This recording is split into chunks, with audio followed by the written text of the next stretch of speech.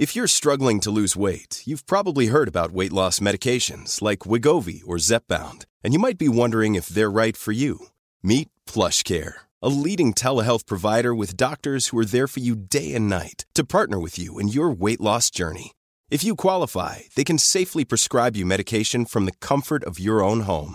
To get started, visit plushcare.com/weightloss. That's plushcare.com/weightloss. plushcare.com/weightloss. I've been dreaming all night. Jag har 3 olika sinnesstämningar. 1. Konstant panik och oro över småsaker utan betydelse. 2. Ja, vem bryr sig? 3. Nu jävlar. Man kan ju tro att det är jag som har skrivit den här listan, men det är situationer.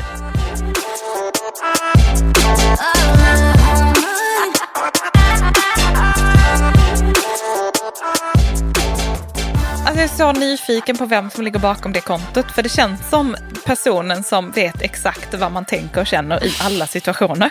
Ja, och det är så liksom små, löjliga, enkla saker som de liksom gör en stor grej av. Och det är väl ändå det roligaste som finns.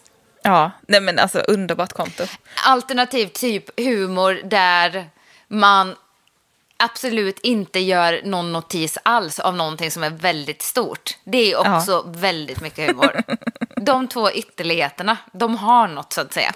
Men du, min kära vän. Ja. Har vi inte glömt någonting nu? Hej och välkomna allesammans. Hej och välkomna kära lyssnare. Absolut, hjärtligt välkomna. Tycker du att jag är alldeles för pretto när jag säger verkligen. Så? Det är det ju som oftast. Men jag vill att de ska känna att de är med oss i det här. Öppet och hjärtligt. Hallå, vi spelar ju faktiskt in på distans idag. Ja, det gör vi. Vi följer ju råden och håller oss hemma. Ja, precis. Det är exakt. Från vars ett sovrum. Herr Löfven var tydlig i sin kommunikation och gav nya direktiv. Ingen fattar någonting. Vad är det egentligen som gäller? Vad är det som gäller? Nu gör alla så här, fast det gäller inte för det här och det här och det här. Fast ändå så gör det. Det är väldigt fast alla hårt. kan ändå tolka det lite så att det passar dem själva bäst. Man vill inte trampa någon på tårna. Men samtidigt gör nu inte de här tolkningarna som passar er bäst. Det är rörigt. Men det är väl så det är när man inte har upplevt någonting tidigare. Som att kliva in i en ny relation till exempel. Oj. Ja, Anja, du. Ja. Det är lurigt. Bytte du samtalsämne nu? Absolut inte, utan jag leder oss raka spåret in på dagens samtalsämne. Det vi ska prata om idag handlar om misslyckanden. Och jag är ju generellt ganska misslyckad som person med tanke på att jag har så mycket dalar. Jag har ju aldrig upplevt misslyckanden så att jag kommer inte alls ha någonting att tillföra i det här avsnittet. Nej, för du smiter ju från det du kan tänkas misslyckas med. Det är faktiskt sant. Jag skojade lite om det första, men det där du sa är ju faktiskt sant. Hallå, jag tänkte på en grej. Vad tänkte du på? Nej, men du sa ju i något avsnitt här att jag är lite tråkig och inte bjuder på mig själv. Och det stämmer ju. Alltså inte att jag är tråkig, jag är ganska kul, men jag gillar ju inte att bjuda på mig själv. Nej. Det är ju för att jag är rädd för att misslyckas. Det är det ju. Ja. Det är klart det är. Jag tror att jag är rädd för att, du vet, alltså typ om man ska så här, bjuda på sig själv, så här, klä ut sig. Man ska improvisera, man ska vara rolig på något sätt. Man ska spela charader. Nej, men alltså allting sånt som är lite utanför min comfort zone känner jag att man måste göra det så mycket extra för att det ska bli kul. Och då vågar jag bara göra det så här halvdant och då blir det varken eller, du vet. Då blir det inte kul och det blir bara lite pinsamt. Nej, men och då känner jag att jag misslyckas. Att jag bromsar ju mig själv innan jag ens försöker. För jag tänker att jag kommer att misslyckas. Och det där har jag tränat på mycket i mitt eget huvud. Jag har alltid jag målar ofta upp bilder av andra. Typ så här. Nakna. På en liten stol. På en liten stol med snoppen lös. Nej, lyssna här. Ursäkta, vad är snoppen lös? Den hänger lös, fri, ner från stolskanten. Gud, vad fint det låter. Tycker du? Nej, inte det. Gubbpung ner över stolskanten. Sluta. Byt samtal. Gubbpung på en liten grabb. På en liten stol. Ja, på en liten stol. Nej men du, nej. Så här, vi pratade om detta i söndags när jag hade en liten workshop utomhus för mina tjejer. Okej, stopp. Hur mysigt såg det ut? Nej men det var toppen. Ni tog en liten skogstur. Ja. Skogsbadade Gjorde vi. Nej men jag har ju en workshop varje termin. Och eftersom att när man samlar ihop de som har en hel termin, då behöver man vara lite smart i att hur man förvaltar så många personer. Och då tänkte jag, då får vi vara utomhus. Men det ska vi inte prata om nu.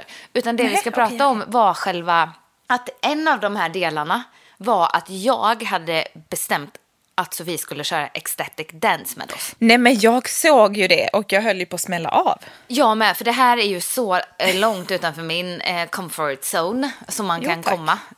Så jag var ju typ nervös och för jag tänkte, jag måste ju, om det här ska bli något sån här avslappnat, vara den som bjuder på mig. Och jag, utifrån perspektivet på det, är ju att det är så tokigt. Mm. Men det jag ville säga då, ju mer jag liksom står i den här situationen och håller på att skämmas, desto värre blir det ju. Det smittar ju av sig mitt obekväma. Och så tänkte jag på så här, jag älskar att dansa. Jag älskar att dansa när jag har druckit massa bubbel med mina tjejkompisar. Men jag älskar att dansa när jag är, alltså ska jag gå ut och vara nykter så är det roligaste att då kan man liksom dansa. Och oftast så tycker ju folk att jag verkar som mest packad de kvällarna när jag är som mest nykter. För då, det säger ju lite om din dansstil också. Ja, kanske. Men det är ju bjussigt. Man ska väl dansa, alltså det ska ju vara lite bjussigt att dansa, tycker jag. Ja. Och sen så tänker jag ofta så här, är jag på dåligt humör, då kan jag sätta på en riktigt bra låt hemma och dansa. Det älskar jag. Jag dansar ju ofta. Du kan ju tänka dig hur jag ser ut när jag går ut och dansar. Ja, jag kan. Du står och petar, du sträcker på ena benet och liksom vrider lite på tån. Jag känner 90-talsdansen när man kör lite ett steg bak. Med varje fot liksom. Och så armarna går lite så här i sidan. Som en litet utdrag på någon step-up-klass liksom. Ja, du kör... Det var jävla ta ut svängarna. Step-touch. Nej men, vad heter det? Jag blev ju så nervös av att tänka på ecstatic dance. Vi dissade ju det. Ja, retreatet. Vi flydde ju från retreatet. Precis. Och därför vill jag utmana mig själv och tjejerna i det här. Det var modigt. Så vi körde ju skogsresa. Det blev väldigt härligt. Jag tror att vi kan sammanfatta det som att typ 90% ändå var ganska bekväma och bjöd. Det startade lite trevande. Men sen kom vi igång. Jag tycker det är så pinsamt bara att tänka på det. Ja, varför tycker jag att det är så pinsamt? Nej, men jag vet inte. Skitsamma. Där blev det ju väldigt roligt. Alltså det blev ju roligt och att just liksom utmana sig där i att nej men nu kör jag bara här. Då blir det ju mycket bättre. Ja. Och det sa vi efteråt allihopa, att ju mer man stänger in sig själv i sin egen kropp där och inte släpper det, desto tamare känns det ju och ser det ju ut. Ja, det är ju exakt jag känner vid alla sådana tillfällen. Ja. När man ger det liksom ett halvhjärtat försök, då blir det blir ju ingenting av det. När man står och skruvar tån lite i golvet, då blir det ju inte så bra. Nej, när man tänker att jag går till baren istället. Ja. Men det fanns ingen bar i skogen. Det fanns ingen bar, det fanns inga shottar. Nej, det gör ju ingenting bättre. Nej, men och jag sa också det var sjukt att dans är så förknippat med antingen stå ensam hemma eller att dricka alkohol och att det är mörkt. För vi stod ju på ljusa dagen i skogen. Jag älskade det var väldigt härligt. Utmanande men härligt. Men precis, det här är ju lurigt. Det här är ju att utmana sig själv och det är också, precis som du säger, vad sjukt att det ligger någon slags misslyckad känsla i det. Men jag tänker att att misslyckas är ju en rädsla för något. Så klokt sagt, Anja. Nej, men det är... Ja, som sagt. Och nu kommer inte jag våga säga någonting mer på hela det här avsnittet.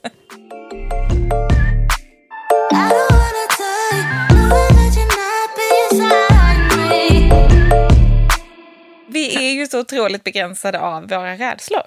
Är vi inte det? Jo, definitivt. Och sen så tänker jag också att det är ju... Vi har pratat om vad man matar, det här perfekta livet. Och det är också det att man följer ju väldigt mycket med i folks framgångssagor. Men det är ju inte så ofta man delar med sig, inklusive mig själv, om det som går dåligt. Det tycker jag, det sitter ju långt inne. Men undrar om det är för att, alltså jag tänker att det är så himla lätt, som du säger, att man följer med när någon skriver så här: jag har fått ett nytt jobb, eller vi ska gifta oss, eller jag är gravid, jag har fått ett bokkontrakt. Vad den är, alla så positiva händelser delar vi ju med oss direkt liksom. Ja. Men det negativa håller vi ju alltid för oss själva. Alltså det är ju knappt att man vågar ens intala det för sig själv. Nej, precis. Det är ju det som är grejen. Och det gör ju också att då när man väl misslyckas så ser man ju bara när alla andra lyckas. Och vilket gör att man känner sig ännu mer misslyckad. Ja, och vissa saker tycker man ju är så omfattande i sitt misslyckande att man till och med nästan börjar eller så gör jag, att jag börjar intala mig själv att nej, men det var ju jag som styrde den här situationen. För att någon kanske hinner före en. Typ att göra slut, att säga upp någon från ett jobb. Fattar du? Ja, men jag sökte ju ett jobb här i höstas som jag vet att du vet om att jag sökte. Men det är ju typ ingen annan som vet om det. Alltså jag berättade ju knappt för någon liksom. Och tyckte ändå att det jobbet, jag var inte helt säker på om jag ville ta en anställning. Jag kanske var lite post-utmattnings halvvägs genom corona förvirrad. Corona. Woo! Nej, men gjorde jag ändå den här intervjun liksom. Och kände att nej, men det här kanske ändå kunde vara kul. Och sen så gick det ju typ 2 veckor. Och så hörde jag ingenting. Och då sa jag det direkt liksom. Men jag vet när jag pratade med dig och med min mamma att men jag är inte intresserad av det jobbet ändå. Så att även om de skulle höra av sig nu och säga att de vill gå vidare så kommer jag ju tacka nej. För att det var ju bara en kul grej. Liksom. Snabb fråga, ghostade de dig? De ghostade fan i mig. Nej, det gjorde de faktiskt inte. De hörde av sig när de hade hittat en annan person. Och det var signed, sealed, delivered. Så att jag var inte ens påtänkt. Liksom, nej, sa de att den här personen är så mycket bättre än dig? Rub it in. Nej, men de kan ha uttryckt det typ så, fast lite mer sympatiskt. Nej, men jag tänker bara hur intressant det är. Och då tänkte jag så här, nej, men jag kanske ska höra av mig och kolla var i processen de är, ifall de vill ses igen. För det kändes väldigt bra när vi sågs. Men då då var jag så himla rädd för att de 1 inte skulle svara, eller 2 säga att de inte var intresserade. Så att jag struntade i att höra av mig. Ja. Det där är, alltså, jag tänker att det var ett sätt att liksom skydda mig själv. Jo, men sånt har jag också sån otrolig prestationsångest över. Att man kan ibland veta att nej, men jag vill nog egentligen inte ha det här jobbet. Men man vill absolut ha det för att man vill inte bli typ let down. Förstår du vad jag menar? Ja, men det är ju lite som att så här, om man ser att liksom, folk hittar på något kul, eller man ser att det är ett event, eller någon du gillar har bjudit hem folk. Så även om man kanske inte kunde gå, eller man kanske inte ens ville gå, så vill man ju få inbjudan och kunna tacka nej. Man vill ju någonstans hela tiden ha valet själv. Man vill ju inte bli bortvald liksom. Oavsett vem det handlar om. Man vill ju inte bli bortvald som vän eller som partner eller gällande ett jobb. Man vill ju alltid vara den som så här, tack men nej tack. Ja, vad är det med det? Fast samtidigt med relationer så är jag inte säker på att jag är 100 med på det. Du vill hellre bli dumpad? Ja. Nej. Jo, jag tycker det är så hemskt att göra någon annan ledsen. Ja, fast men ja. Ja, det har du. Jag tror aldrig jag blivit dumpad. Sitter du och ljuger nu? Nej. nej, men alltså. Nej, men jag tror inte det. Absolut bortvald, och man har ju dejtat något som inte har blivit och så. Men inte någon så här super heartbroken där jag inte själv någonstans har valt det liksom. Nej, det här är ju superintressant. Men det, på tal om det vi pratade om innan med jobb och sånt. Mitt första PR-jobb här uppe i Stockholm vantrivdes jag ju på. Alltså jag kom in där och bara kände nej. Vad har jag gett mig in på? Och till saken hör att jag hade gjort en praktik där. Och de ville liksom hugga mig direkt efter min praktik. För de tyckte hugga dig i ryggen? Nej, hugga mig som i att anställa mig. De ville ha dig. Men jag tackade nej för jag hade 1 år kvar på mitt plugg. Och sen så bestämde jag mig för såklart att det var ju en lätt väg, tänkte jag, att få ett jobb snabbt upp i Stockholm. Så jag hörde av mig dit. Fick liksom jobba i några månader. Sen var jag tvungen att göra intagningsprover och grejer. Ja, och sen så tog jag mig vidare där och jag bara så här, kom igen Alexandra, bit ihop, det blir säkert bättre snart och sådär. Men du trivdes inte där? Nej, jag vantrivdes. Aha. Och sen så efter typ ett halvår då där så hade vi ju en avstämning. För då hade jag ju lite mer klivit på. Det första var som ett vikariat, men sen så fick jag en provanställning då efter 3 månader. Och så efter 3 månader in i den provanställningen så hade vi ju såklart en avstämning, typ hur trivs du? Och jag sa ju såklart, nej men jag trivs toppen, det här är så bra, jag är så glad. Fast att jag verkligen så här, jag tyckte min chef var så otroligt dålig. Jag tyckte, alltså med facit. Du sa inte det på den här avstämningen? Nej, det gjorde jag inte. Och nej men det var ju mitt första jobb. Jag tänker ju så här, jag är ganska snabbt självgående om jag får ställa lite frågor i början. Vilket är ganska rimligt att man ska. Men han var ju så här, nej det är viktigt att du visar framfötterna. Du bara hugger tag i saker. Jag bara så här, men jag vet inte ens vad jag ska hugga tag i. Och de plockade mig ifrån, jag skulle egentligen varit på en annan avdelning. Men de plockade mig till en typ lite mer nystartad avdelning. Som de hade inte satt formen på den. Ja. Och på den här 3 månaders avstämningen då var de ju otroligt nöjda. De tyckte att det gick så bra för mig, bla bla bla. Sen så när vi inför fastanställningen ska ha ett möte. Och jag har börjat söka andra jobb för jag tänker... För först tänker jag ger det här 3 månader och sen så tänker jag ger det ett halvår och sen så tänkte jag men 1 år borde jag vara här i alla fall. Gud, varför gör man sådär? Nej, varför gör man så? Nej, då säger han till mig, vet du, vi är inte nöjda, vi tycker inte att du har hittat rätt här.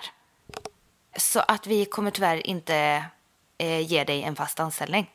Och jag bara så här, jag har frågat dig så många gånger, vart behöver ni mest hjälp? Så här, vad kan jag hugga tag i? Och han klagade själv på att det var så här segt i projekten och sådär. Nej men utan förvarningen, ja. Från att gå att de tycker att jag är liksom fantastisk till att så här, nej det blir ingenting. Ingen förvarning, ingenting. Men gud vad dåligt. Alltså, på tal om att vara en dålig chef. Nej men ja, det är absolut värdelöst. Men det är ju inte heller så lätt att veta. Liksom, man är ny in i en bransch och ny ut på arbetsmarknaden i ett jobb som man har liksom pluggat för. Det var stort. Och det här har jag ju haft sådana problem att erkänna. Och jag tror att det är både problemet att jag kände det som ett sånt misslyckande att jag inte fick vara kvar där. Och att han före mig. Att jag inte bara lyssnade på mig själv och sa tack och godnatt. För du ville ju vara den som dumpade dem med tanke på hur du kände. Ja, alltså det var som att, och liksom jag hade ju kollegor där som jag hade hunnit bli ganska nära som typ inte fattade någonting och tyckte att det var det typ konstigaste. Det kanske de sa för att vara snälla, inte vet jag, men... Ja, egentligen var det ju de som sa till att du fick kicken, tänker jag. Exakt, de bara, ursäkta mig, när tar någon tag i den här Vem Alexandra? Är idioten som bara kommer hit varje dag? Vem är hon, den här som pratar västgötska? Vem är hon? Nej, kan någon stoppa henne? Nej men alltså förstår du, både dubbel förnedring i att inte lyssna på sig själv och vara den som säger tack och godnatt och att som sagt inte få fortsätta på ett jobb som man verkligen inte vill ha. Nej men det är ju misslyckanden på 2 håll liksom. Ja, det har jag liksom haft svårt att erkänna både för mig själv och för typ mina vänner för nej jag tyckte att det har varit så jobbigt. Men är det inte att det ligger ju lite liksom prestige någonstans? Ja men det är som vi sa precis, att man är den som ska få välja. Man är den som vill tacka nej. Ja. Man vill ha valet. Att man någonstans ska vara den som säger upp sig för att det är typ den rätta vägen. För att man har fått ett nytt erbjudande. Ja men och snälla någon, jag har alltid presterat på jobb, i skolan. Alltså förstår du, det var som att jag bara, what? Och det sjuka är att men det blir ju lite typ som en kille som ratar en. Att när man inte får, då vill man typ så här, nej jag är bra, alltså förstår du? Ja. Det blir någon sån konstig dynamik i det. Vilket jag verkligen inte gillar att erkänna. Nu när du sa skolan så fick jag en sån klump i magen. Vadå då? Nej men jag kommer att tänka på en grej som jag inte har tänkt på så många år. Men jag har också alltid varit så här högpresterande som person. Och så här duktig i skolan i bemärkelsen att jag alltid har ansträngt mig. Men har liksom inte haft det så här superenkelt. Alltså även, jag tror att jag har fått jobba ganska hårt för att typ klara det ganska bra. Men jag har inte fått något gratis om man säger så. Och när det kommer till matte, alltså det är ju min stora akilleshäl. Jag har alltid haft så svårt för matte. Och alltid haft också ganska så här stökig undervisning i matte. Så här, ganska dåliga lärare, någon som slutat ha haft vikarier och du vet, lite så struligt. Och på något sätt så tycker jag det är så här, många ämnen så här, att jag har varit duktig på svenska och engelska och andra ämnen. Det känns som att det inte är så prestigefullt. Men det ligger så mycket prestige i att vara bra på matte, för då anses man vara lite smart. Men det är man ju. Ja, men det är ju så. Det är ju inte bara som jag känner. Det är ju ändå någonstans så.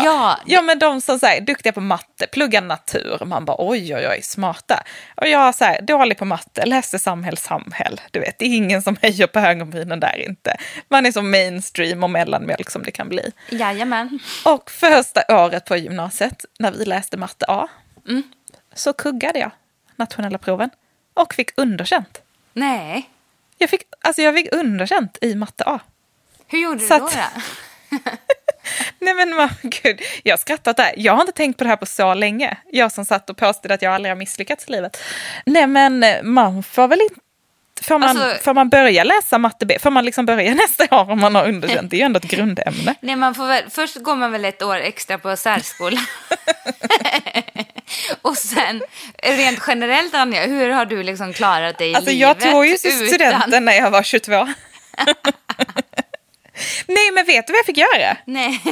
Så mitt första sommarlov på gymnasiet fick jag gå, om det var 2 eller 3 veckors sommarskola, och läsa upp matte A, tenta av det, klarade det med nöd och näppe. Liksom. Det här är det gulligaste du har berättat. Tycker du det här är gulligt? Ja, jag tycker du är söt. Har du gått till sommarskolan? Ja. Vad gulligt. Men vet du vad som är ännu gulligare då? Nej. Att sen läste jag matte B, inga problem. Tydligen hade jag lite lättare för ekvationer och allt vad det hette. Och sen så får man ju så här välja till lite ämnen när man går i 3:an på gymnasiet. Tänkte att så här, aha, men det är ju ändå bra att ha matte. Matte C är ju bra att ha om man ska söka sig vidare.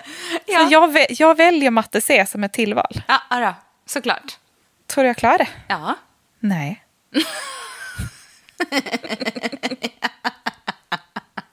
Dum i huvudet är jag också. På alla sätt. Det är som att jag vägrar liksom acceptera mitt misslyckande. Jag ger mig inte. Jag tar en extra mattekurs. Ja, så att jag har ju, alltså hade någon frågat mig så här, gick du ut med bra betyg? Absolut, jag hade VG och MVG i många ämnen. Sen har jag 1 IG.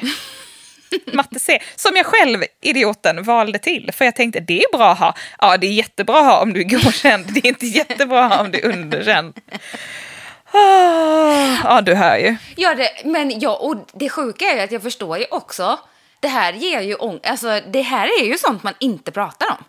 Nej, men jag har ju typ på riktigt inte tänkt på det. Nej, men grejen är att jag har inte haft IG, men matte har ju varit min akilleshäl också. Du är också dum i huvudet. Jag är också dum i huvudet. Det är därför jag gillar dig så himla mycket. Ja, ska vi sitta och säga jättesvåra meningar till varandra på engelska? Alltså, hur och bra? Svenska, så bra på grammatiken. Ja, hur härligt är det? Men det är väl därför vi jobbar med det vi gör och inte är någon jävla hjärnforskare eller några läkare. Nej, jag hade ju en dröm om att bli läkare, men det var ju alldeles för svårt, för lång väg dit. Och den drivkraften har ju inte jag riktigt i mig, om jag ska vara helt ärlig. Nej, inte jag heller. Jag gillar lite snabbare vägar. Ja, du vet när någon börjar säga, först måste man då lägga massa tid på matten som jag liksom inte är bra på. Och sen så utöver det ska man plugga i massa år. Då kände jag ju, herregud, det här kommer jag tröttna på. Där finns det ju, alltså det är också något intressant med att, lite som vi var inne på i början, välja saker som man ändå vet att man har lite läggning för. Fast du utmanade ju dig. Du tog ju den här matte C. Ja, men vet du vad jag inser nu? Nej. Gud, det här är en sån terapitimme för mig. Ja. Jag inser ju att det har ju format typ alla mina val jag har gjort sen i livet. Ja. För att efter att jag då valde matte C och kuggade det, så har ju jag nästan aldrig liksom utsatt mig för saker som jag inte vet att jag klarar av. Nej, det där är ju otroligt. Och det är ju snacka om att begränsa sig egentligen. Men jag har ju liksom inte... Ja, det är det första jag tänker på när jag tänker på dig. Att du lever ett väldigt begränsat liv ändå. Ett väldigt tryggt och begränsat liv. Ja, exakt. Nej, men jag har väl absolut inte alltid valt så här den enkla vägen. Herregud, jag sa ju upp mig från en fast anställning och startade eget. Det är väl ändå gamla lite. Men någonstans så visste jag ju... Nej, men jag visste ju någonstans att jag skulle klara av det, tror jag. Jo, men det är ju sjukt, för så gör jag ju. Alltså, jag håller med dig. Jag har ju inte heller gjort enkla saker. Nej. Men jag har ju valt saker som jag vet att jag är bra på. Ja, men exakt. Förstår så du? där är jag också. Ja, men jag är precis likadan. Det är ju så jag gör. För jag sökte ju till natur på gymnasiet. Jag ville ju gå estetisk med inriktning mot teater. Men det fick man ju absolut inte göra när man hade sådana betyg som jag har. Det var ju nej, liksom... det var oseriöst, eller? Ja, det var oseriöst. Så att då fick jag ju istället plugga något, och då tänkte jag ju som sagt att jag skulle bli läkare och jag hade ju siktet inställt på att jag skulle bli kirurg. Oj. Ja, och det tycker jag fortfarande är jättespännande. Alltså, jag skulle ju tycka att det var intressant att operera. På riktigt? Ja. Gud, jag kan inte tänka mig något värre yrke. Sy ihop små sår. Nej, Jo. Är det kirurger gör? Syr ihop små sår? Nej, det gör de väl på vårdcentralen? Nej, men de plockar väl ut ett hjärta, sätter in ett nytt, plockar ut ett hjärta, syr ihop. Nej, men det tyckte jag alltså verkligen var intressant. Nej, men började på natur och kände ju att farten i matte var ju i hästvägar. Jag liksom... fysiken var inte heller kul. Kemin älskade. Alltså det är jättekonstigt. Men sen så kände jag ju, det här blir jag ju så deprimerad av. Varför håller jag på med det här? Och så bytte jag ju till samhäll och fick liv i kroppen igen. Ja, det var så. Ja. Fick liv i kroppen igen, vad fint. Ja. Precis som jag fick liv i kroppen igen när jag blev uppsagd från det där jobbet. Men sen i efterhand så kan du inte känna att det var det bästa som kunde hända dig? Att jag blev uppsagd eller att jag var dålig på matte så jag fick sluta natur? Nej, matten tycker jag inte vi pratar om. Det är ju ett stängt kapitel, det är ju preskriberat. Men att du blev uppsagd från jobbet? Jo, det var det bästa som kunde hända. Varför? Och sen, men fortfarande så, nej, jag går inte och stör mig på det för jag kan ju inte ändra det nu. Men alltså, varför går man och vantrivs på ett jobb är min fråga. Det är klart man känner att så här, nej men jag trivs inte här. Oavsett om man har pluggat någonting eller inte i 3 år eller 5 år. Alltså, du kommer ju inte ha pluggat i de åren och bara, oj, skit, nu slängde jag de här åren i sjön. Det funkar ju inte så. Fast jag tror många känner så. Ja, men jag tror många känner att så här, det är ju därför jag aldrig har utbildat mig eller pluggat till något viktigt. Nej, men jag tror att så här, har du gjort det, har du lagt ner mycket tid på någonting, då förväntas du någonstans liksom gå en viss väg. Yes. Och när du då väljer en annan väg så tror jag att man är rädd att andra ska se det som ett misslyckande. Precis, men då ska jag lära er något nu. Att kunskap är makt. Alltså jag är så glad att jag har en så mycket äldre kompis som besitter så mycket vishet. Det ska ni komma ihåg allesammans. Kunskap är makt. Så vad du än lär dig så kommer du bli mer makthavande. Och om man kuggar då? Vad lär man sig då? Att inte försöka. Att börja om från början lär man sig då.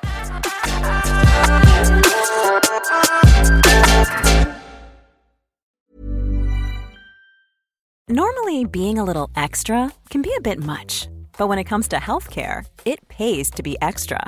And United Healthcare makes it easy with Health Protector Guard fixed indemnity insurance plans. Underwritten by Golden Rule Insurance Company, they supplement your primary plan, helping you manage out-of-pocket costs without the usual requirements and restrictions like deductibles and enrollment periods. So when it comes to covering your medical bills, you can feel good about being a little extra. Visit uh1.com to find the Health Protector Guard plan for you. If you're struggling to lose weight, you've probably heard about weight loss medications like Wegovy or Zepbound, and you might be wondering if they're right for you. Meet PlushCare, a leading telehealth provider with doctors who are there for you day and night to partner with you in your weight loss journey. If you qualify, they can safely prescribe you medication from the comfort of your own home. To get started, visit plushcare.com/weightloss. That's plushcare.com/weightloss. plushcare.com/weightloss. Nej, men det här som jag liksom sa, att jag bara tar mig an saker som jag vet att jag klarar av. Alltså jag tror aldrig att jag har uttryckt att jag är kär i någon eller visat intresse för någon utan att veta att den personen är intresserad av mig först. Vad intressant. Ja, men det är ju lite konstigt egentligen. Men det är som att jag måste ha bekräftelsen först och veta att det är säkert innan jag vågar öppna upp och typ känna efter och erkänna att jag också är kär eller också är intresserad. Det här så rädd för att få nobben, tror jag. Men det här är så roligt, för här har jag ju varit ganska kaxig. En gång när vi var små så var vi på stranden och där liksom... vi åkte ju upp till olika stränder i Ulricehamn för att liksom komma till stränderna där de snygga killarna var. Vi jagade ju dem, fast det erkände vi ju såklart inte. Men hur liten var du, sa du? Nej, men jag gick väl på lågstadiet. Jaha, oj. Ja. Ja. Och då var det ju några killar som vi tyckte var så roliga.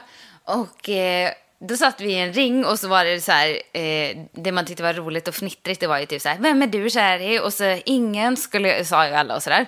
Ja. Nej, men då sitter vi i en ring med de här grabbarna som vi tycker är snygga. Och så frågar de mig så här, Alex, vem är du kär i? Jag bara, nej men jag är kär i Henrik som sitter mitt emot mig.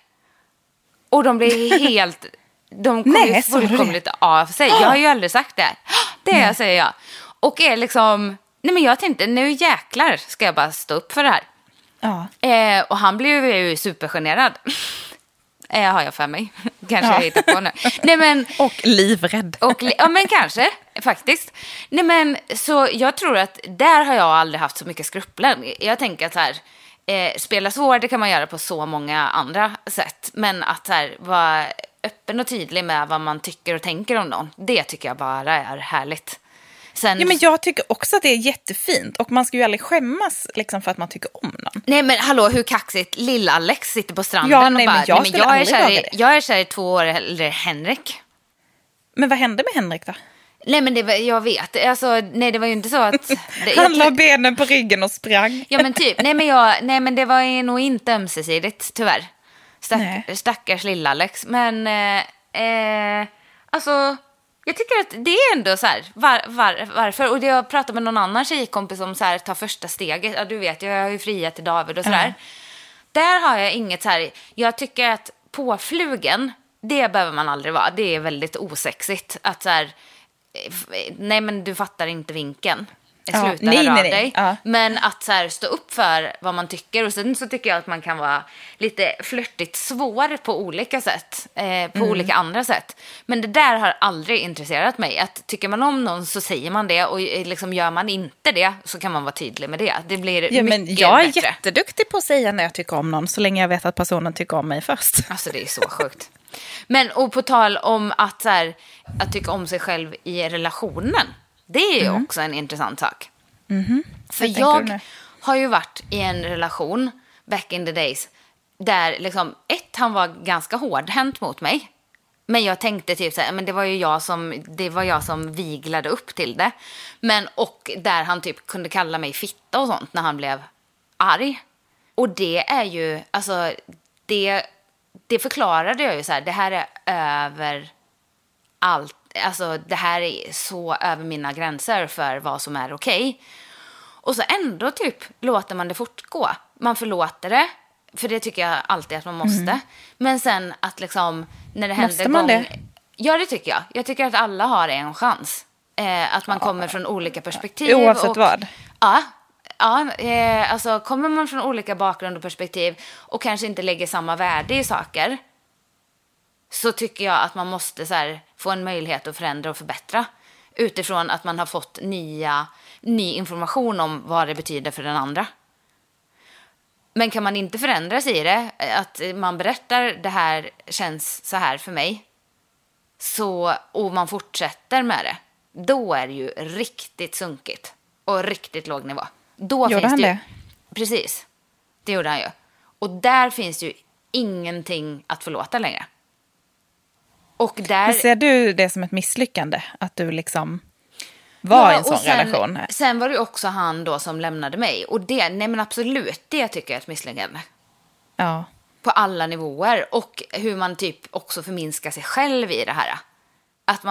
Att man liksom både tycker typ att man har varit med och bidragit till det. Men också att man liksom låter det gå. Fast jag ser mig själv som en ganska stark och tuff tjej på många sätt. Och vet väl vart mina gränser och mina värderingar går. Och ändå låter man det hända. Varför tror du att det är så? Tror du det är för att gränserna liksom suddas ut efter ett tag? Ja, men att man liksom vänjer sig lite? Dels det, och sen så tror jag också att det är genant att ta upp det när man är i det.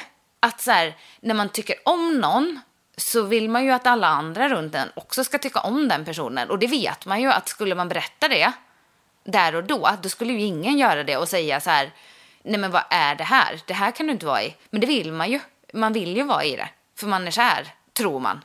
Och nej men det är väldigt, väldigt sorgligt. Och i det finns det ju också en skam i att man typ har låtit sig hållas. Förstår du? Åh gud, ja, jag kan verkligen förstå det. Jag tänker att den här skammen och liksom rädslan där för att misslyckas också är väl det som gör att man inte säger någonting. Ja men precis, för inte 17 om jag hade berättat det för dig så hade du sagt, men gud, det är nog, han menar nog bara så här. Då hade ju du sagt, du, fy fan. Alltså jag hade sprungit efter honom kan jag säga. Nej men jag kommer ihåg när du berättade detta för mig. Alltså jag kommer ihåg det så väl. Ja. Det var ju långt efter. Alltså flera år senare liksom. Ja, nej, jag har inte varit med om det själv, men jag kan ändå föreställa mig känslan av att prata om det när man är i det. Jag tänker att det är lite samma sak som att man kan vara en riktigt dålig plats i sin relation, som inte behöver vara destruktiv, men man kan ha det riktigt jävla dåligt ändå. Ja. Det är ju inte alltid så lätt att prata om när man är i det. Nej. För att man är väl också rädd för att misslyckas, och man vill ju att ens vänner ska älska ens partner. Så på något sätt så är man mer mån om att de ska tycka om ens partner och att de ska liksom tycka att man har en lyckad relation. Ja, och så att man upprätthåller någon slags fasad liksom, ja, men, av och att sen allt så är bra. tänker jag så här, så länge man inte är i det här destruktiva, då tänker jag att om man har bra vänner runt sig, då blir ju inte de dömande mot ens partner. Alltså skulle jag berätta någonting om min relation till dig, så skulle ju inte du för alltid svartmåla liksom min relation med David. Om det beror lite på vad du skulle berätta faktiskt. Nej, men det är det jag men menar. Jag skulle absolut försöka vara supportive. Nej, men alltså så länge det inte är... Alltså självklart säger jag ju om det är destruktivt vi pratar om. Men att jag säger, men han sa så här och lyssnade inte på när jag sa det här. Då kanske du fattar, okej, nu stör sig Alexandra på allt. Ja, det här var ju störigt att han gjorde, men bla bla bla. Och sen så kanske vi kommer in i en bra period. Då är det ju inte som att du kommer ha en dålig bild av David för resten av livet. Nej, för att men så är det ju verkligen. Öppen. Men jag menar, det är ju en helt annan femma att det här destruktiva som jag pratade om alldeles nyss.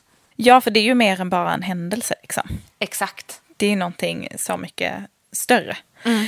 Men du, på tema misslyckande. Ja. Gud, det känns som att vi skulle kunna prata hur mycket som helst om det här.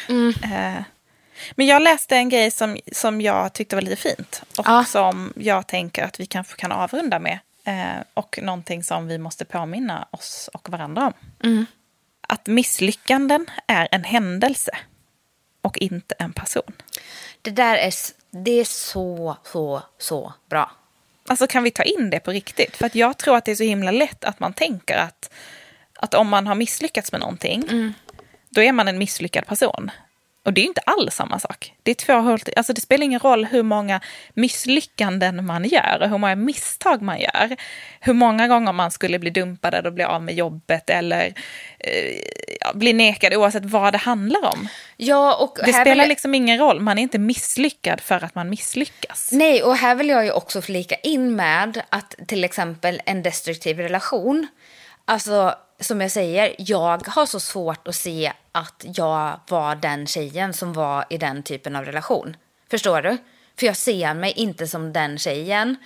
Men det handlar ju inte om vad vi är för personer eller människor. Det är ju någonstans händelser och situationer. Ja, och det definierar ju inte egentligen överhuvudtaget mig eller mina relationer på det stora hela. Skulle du säga, man brukar ju säga så här klyschigt att man läser av sina misstag. Ja. Kan du känna att du har lärt dig av den relationen så att du inte skulle hamna där igen? Alltså jag skulle nog vilja säga, ja det har jag absolut. Men nej, jag skulle inte, men jag vågar nog inte det. Men jag tror att jag skulle vara mycket mer observant på de signalerna idag. Ja. Och jag tror att jag mycket tidigare skulle våga prata med en... Alltså, jag hade nog haft en mycket större längtan utifrån det idag än när jag var lite yngre, om jag ska vara helt ärlig. För det här är ju länge sedan. Ja. Men hallå, jag tycker att det är jättefint och modigt att du delar med dig. Tack snälla, Anja. Men jag tycker det. Jag vet att det inte är enkelt liksom. Nej, det är... Alltså, eller så här... Nu, det är ju alltid så. Med tiden som går så blir det ju inte lika jobbigt att prata om saker. Och nu tänker jag mer att det kan säkert vara till hjälp för någon annan. Alltså det är inte så att jag har blivit skadad av det här på något sätt. Men det är mer att jag kan inte förstå att jag var den tjejen som tog det. Och jag tror att det är viktigt att komma ihåg. Att om vi känner så är det ju antagligen inte rätt att vara där vi är. Och då, idag hade jag ju som sagt mycket tidigare tagit hjälp av någon att prata med. Som kunde hjälpa mig ur det. För jag är inte dum i huvudet. Jag vet ju att sånt, det är inte så bra. Nej, men också som du säger att du inte är en sån person som tar sånt. Det är ju inte dig det handlar om här. Nej. Det är ju faktiskt han. Ja, definitivt. Du har ju inte gjort någonting fel. Du har ju inte gjort fel i att ta det, om man ska säga det, eller stanna kvar, eller att tro att du är kär, eller trodde att du älskar en sån person. Det är ju inte du som har gjort fel här, det är ju han. Helt hundra. Det är ju han som har misslyckats. En sista sak då, som är lite pepp. Vet du vad jag gjorde när jag fick sparken från det där jobbet? Nej, berätta. Jag ringde upp vdn. Nej. Och sa, vet du, så här får det inte gå till på ett sånt här stort företag. År 2009, eller vad det var. Ja, och vad sa han då? Han blev så stum. Är det sant? Ja, kom typ av sig. Bra, heja dig. Ja, så det gjorde jag. För när jag blir arg, då blir jag riktigt arg. Och då har man inte så mycket att komma med. Om man är på andra sidan, så att säga. Då är på det tal om listan med sinnesstämningar. Nu jävlar var det då. Nu jävlar. Nu har jag fått nog. Nu ska de få höra ett sanningens ord. Ska vi lämna det där med den här nu jävlar-känslan? Ja, jag tycker att vi gör det. Ja. Och också, jag tycker att det var lite befriande att få att liksom rota lite i det här misslyckanden. Vet du, och jag tror att det är så viktigt att komma ihåg att alla har vi misslyckanden i bagaget. Och jag tror att utan misslyckandena så kan vi inte heller skapa några framgångssagor eller framgångar. Jag tror att det på många sätt är en drivkraft. Och jag tror att det är motgångarna som också formar oss och gör oss till lite mer mänskliga och lite hjärtligare och mer, vad ska jag säga, kärnfulla personer. Mer människor helt enkelt, tänker jag. Ja, det tror jag också. Och att det är någonstans att alla misslyckas hela tiden. Och att där och då så är det ju jäkligt svårt att känna så här, det här lär jag mig något av. Det här kommer jag ha med mig.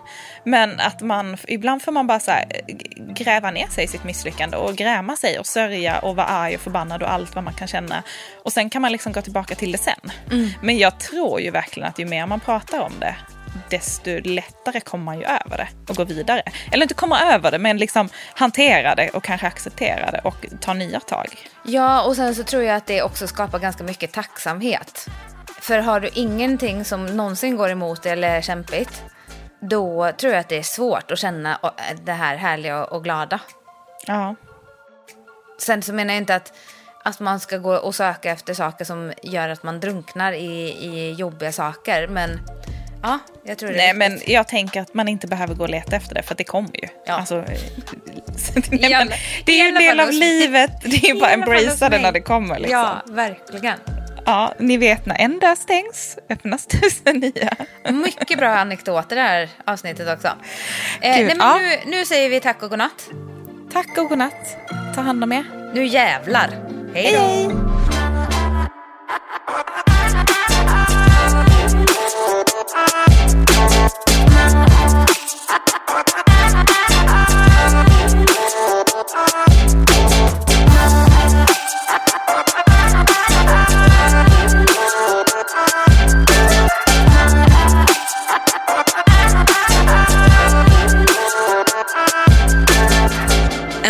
Från L.